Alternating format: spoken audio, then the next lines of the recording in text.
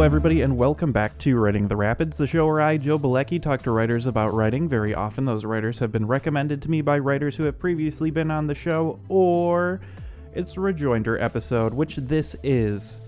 Today, we're rejoined by Garett Strickland, who is a writer and artist currently based in the Midwestern United States. He's the co-director of Dromedary Studios and production in St. Paul, Minnesota. Before we get into my conversation with Garett, let's talk about how you can support the show. It's a little bit different. We're down to one tier on Patreon because it's less confusing. For $2 a month, you can help me out. That's it. You get episodes a little bit early. Maybe some new things I'm doing this year or hope to do this year, you'll get a little bit early too. Maybe you'll get a little bit of insight. At the very least, you'll get episodes early. You can also look for my book. It's called Tired. It's on Amazon. And that's it. Let's get on with the show.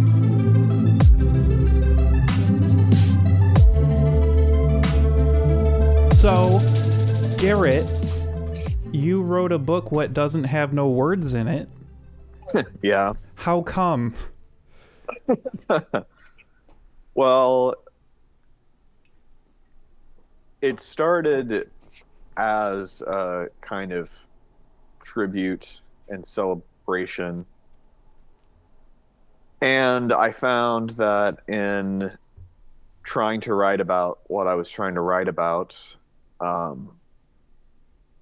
it didn't feel alive enough. I mean, the sort of words on a page thing that didn't really have this sort of it wasn't very dynamic, and it wasn't, I'm always kind of striving for this encounter that the audience has with the book object to feel as alive as possible. So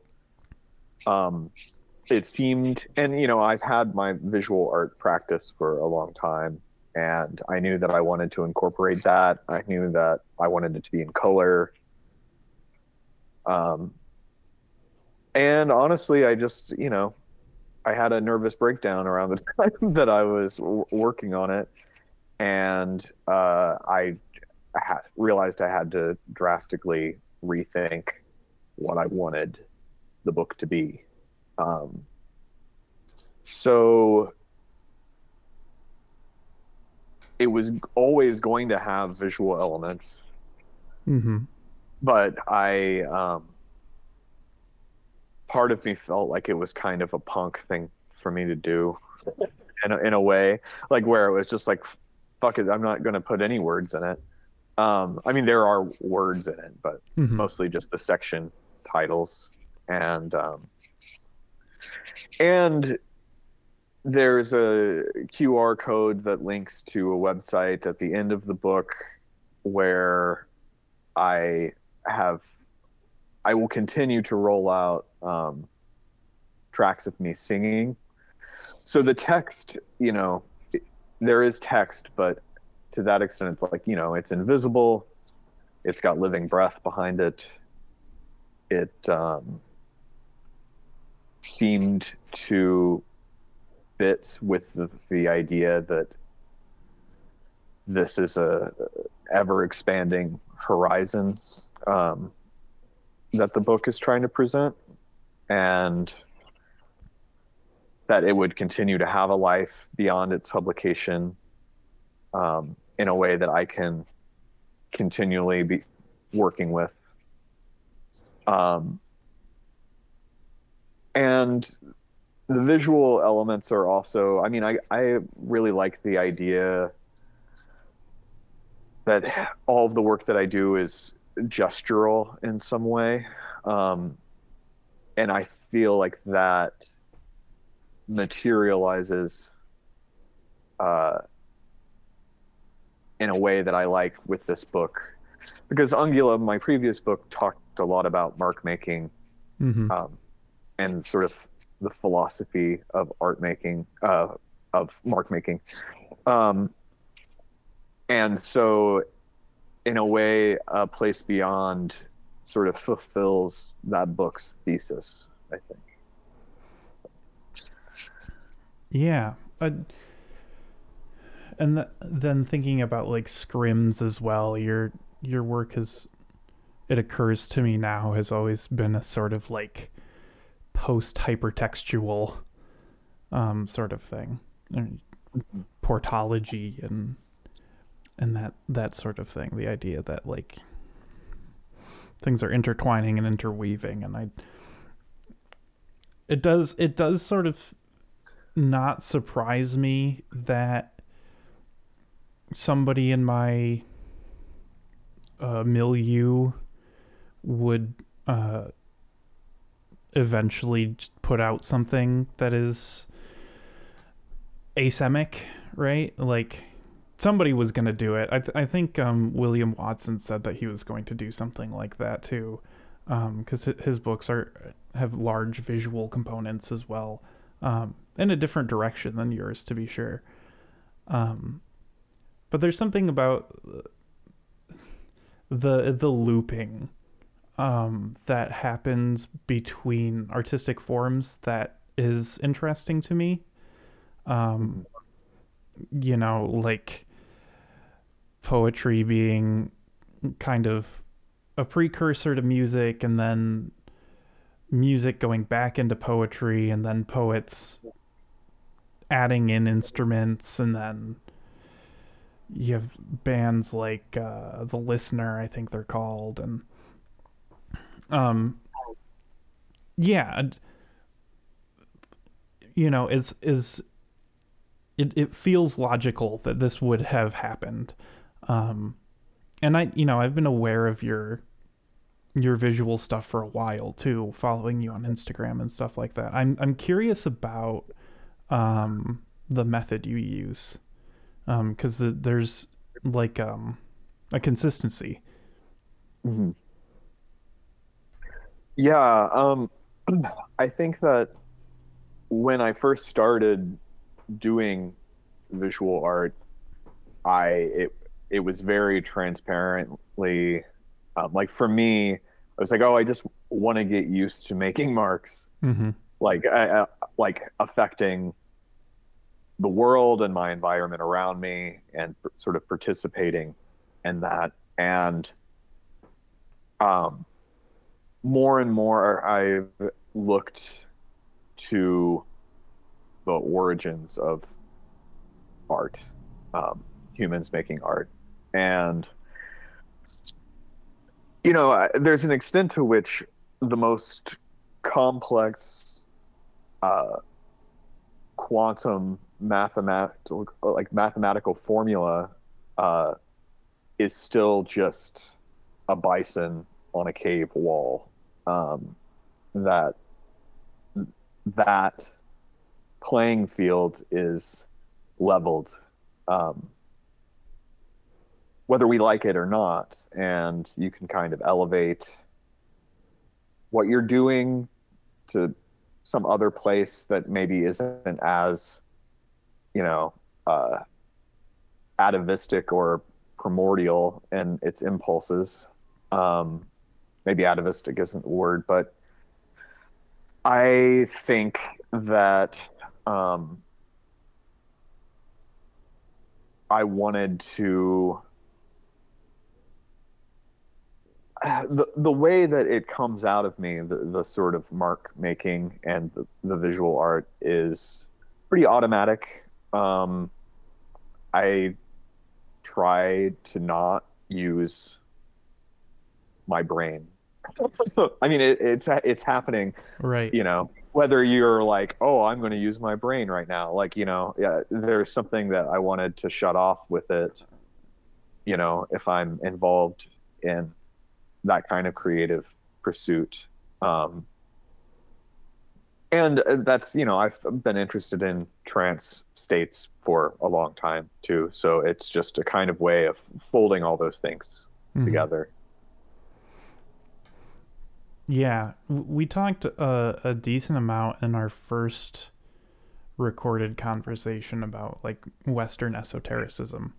I think you're the person I can credit with turning me on to the Schwepp podcast. Oh, good.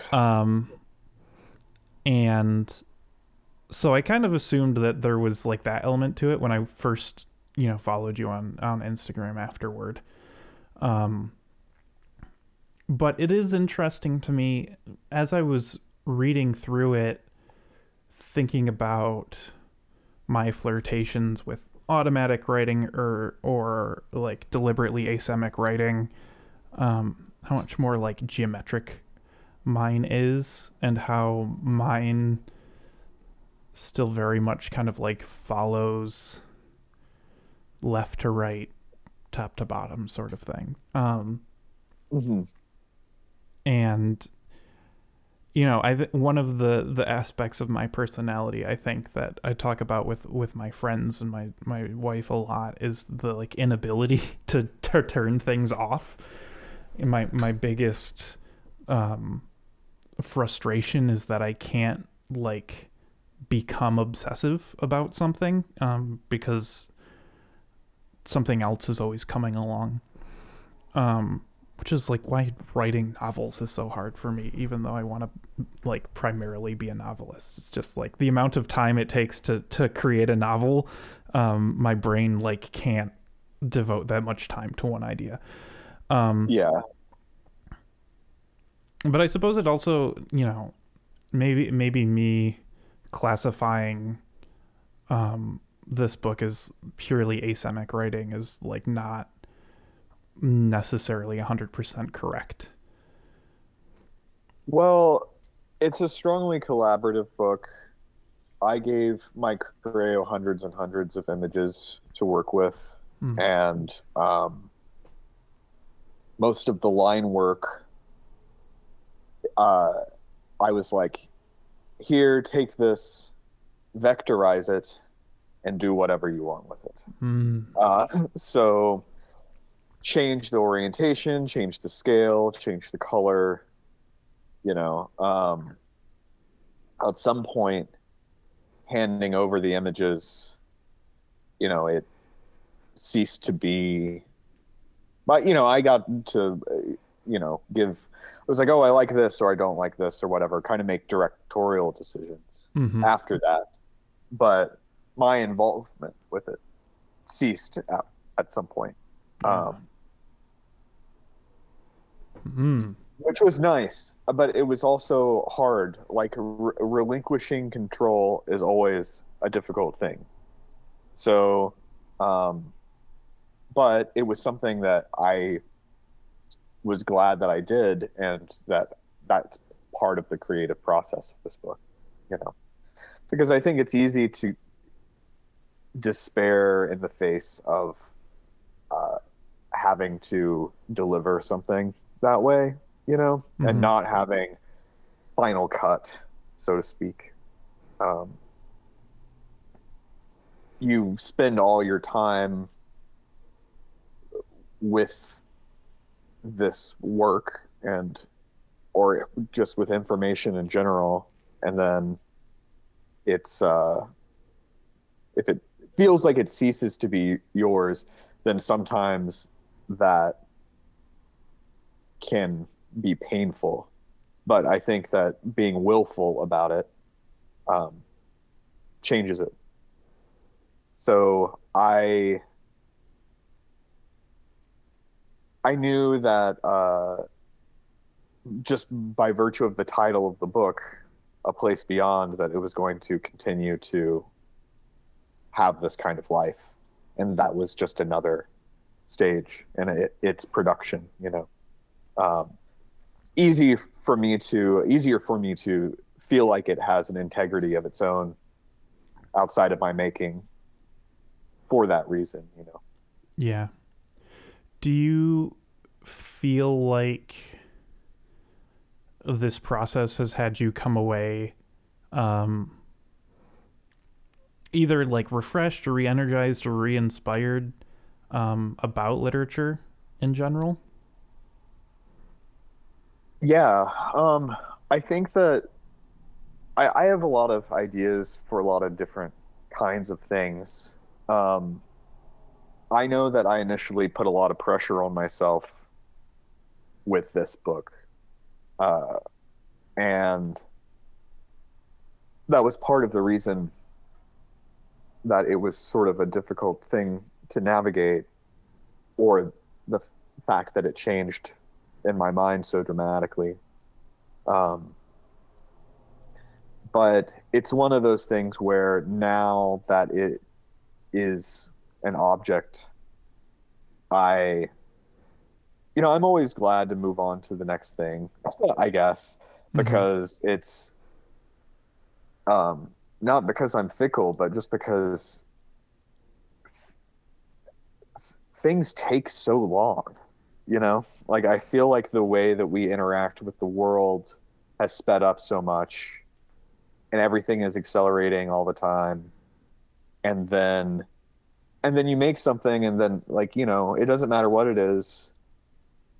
You look at interviews with anybody and it's like, so what's next? And it's almost like the thing doesn't count for anything except, it being a way station from one thing to the next.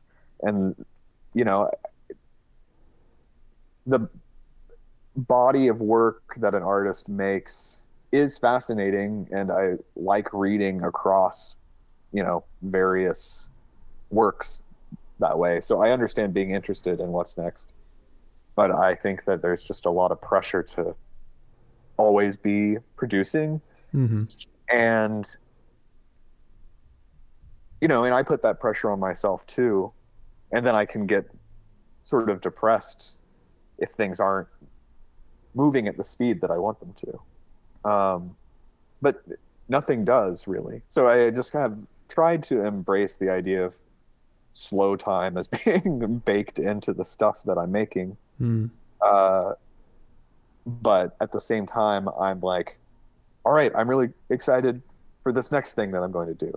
And then hopefully that'll go a little bit faster, because I think I would be happier if I didn't have to, like, this was something that I lived with for so long,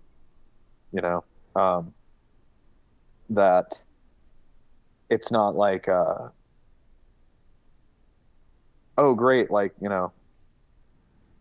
I think that any of the, with Ungula or any of the other stuff, I feel like it's something that I continue to live alongside because, like I said, of the integrity that it has to itself. But,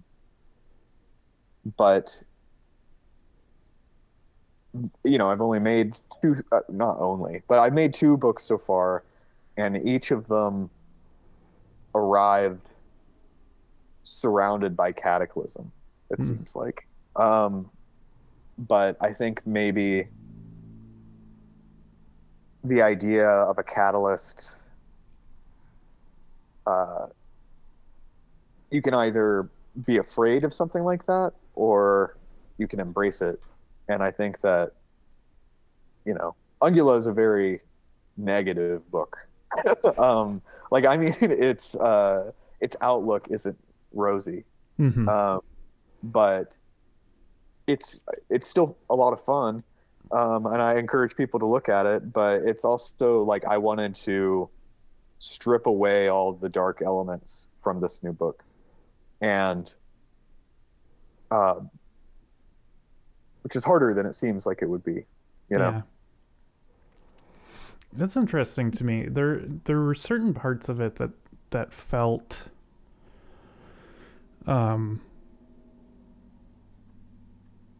like purely beautiful, like hard to look at it and feel something negative. But there's spreads that are sort of gradiated and wavy. That remind me, like, specifically of the portrait Kay Sage did after her husband died. I think it's got to just be that, like, the color palette and the sort of, like, fragmented post-cubist sort of gradient texture. But I think even then, like, it didn't feel cynical, right? Like, yeah, negative feelings have a lot of different flavors to them that don't always get the benefit of being parsed as well as they could be. So like, I also wonder too, this is like psychoanalysis beyond what I'm ever going to be capable of, but like I wonder if like the unknown, if mystery, right? Because A Place Beyond, like, it's because there are so few legible words in the book, is kind of there in your mind as you're reading through it. I just, Lovecraft said like the unknown is the most horrifying thing and stuff, and I wonder if just that sort of like, if being beyond is easy to make inherently uncomfortable rather than like exhilarating. The more I talk through it, the more obvious it sounds. So this is not psychoanalysis beyond what I can do. I think this is actually pretty easy, but yeah, I don't know. Yeah, I mean, I think that, I'm not a big fan of specificity. Mm-hmm. And the idea that the title, like a place beyond what? Well, that there are any number of things that you can think of and associate with a title like that. And I, when I started on it, I thought that it referred to something very, like, it had more of a specific emotional meaning for me at its beginning than it did at the end. So, and it continues to change that way too. But I think, and Kay Sage is a big influence.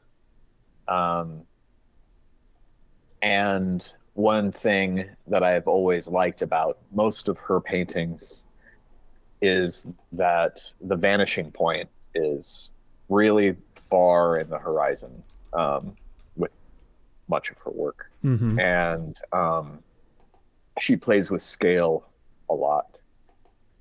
And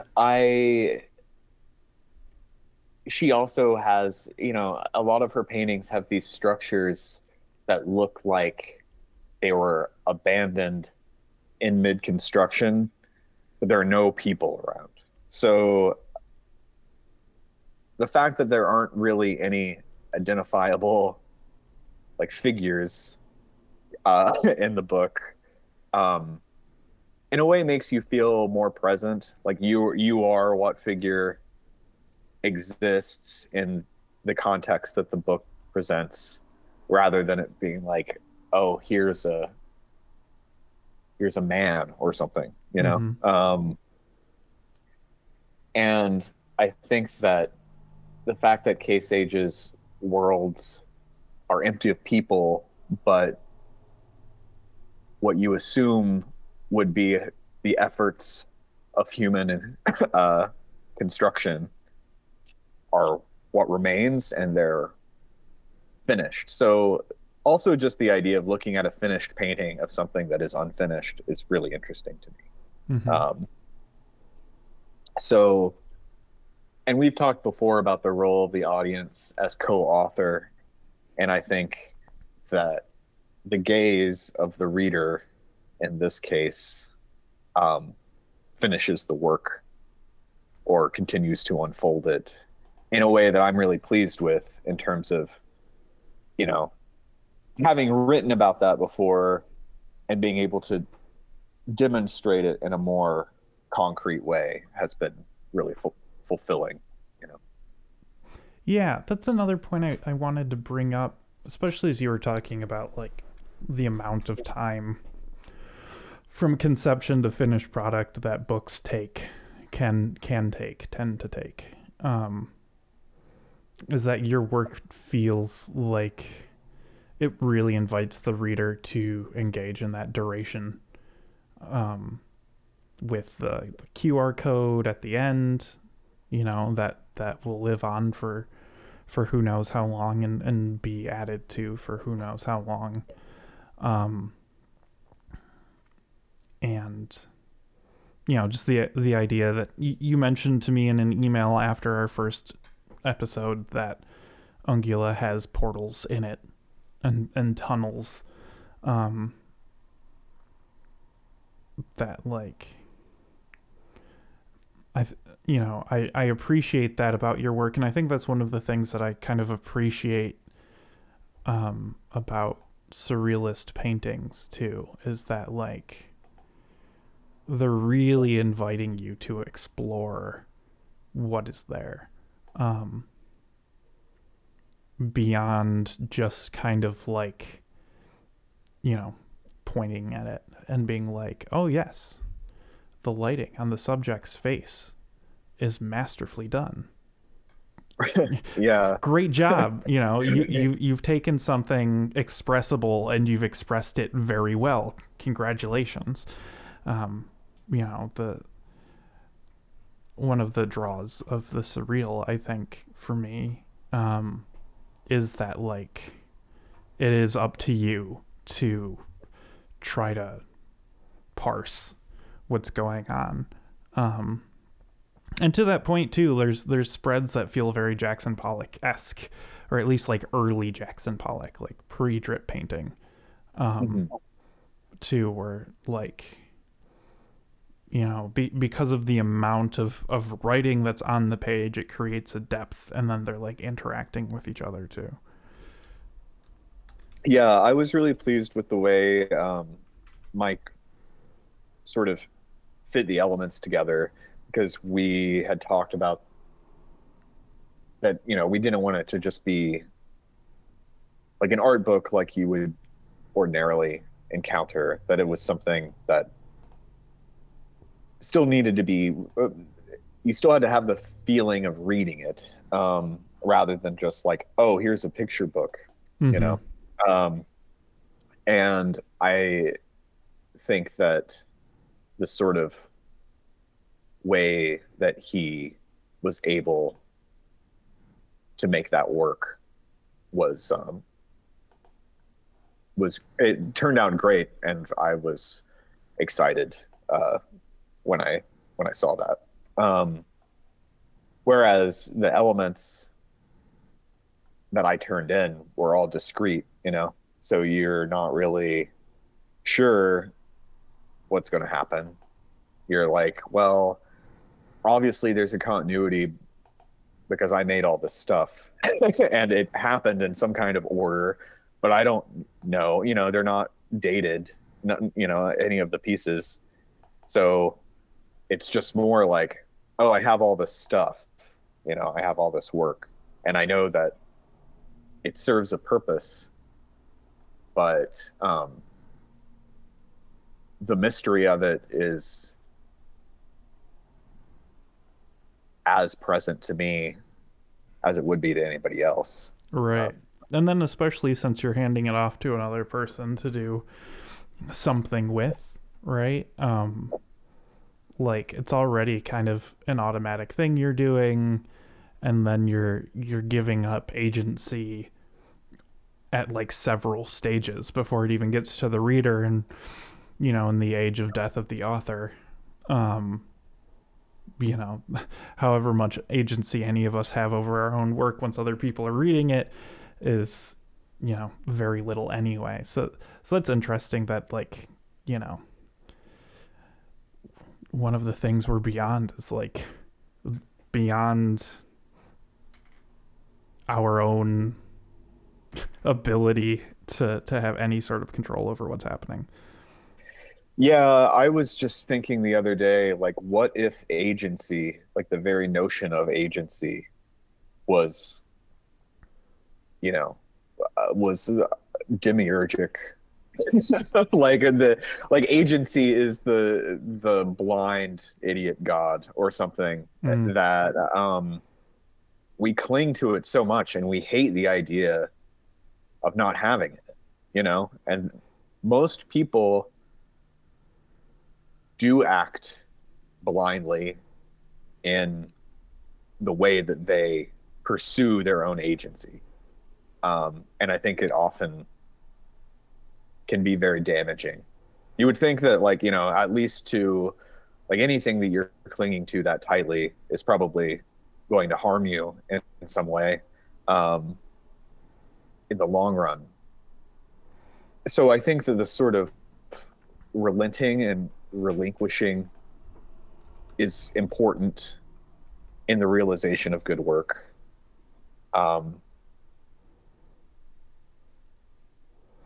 You can point to, you know, I think that like craftsmanship people are like, I'm not a technician, you know, like I am fine with it. Most of the work that I like in any form is not made by, I mean, there's something expert in knowing oneself, you know, enough to be like, here, I executed this thing.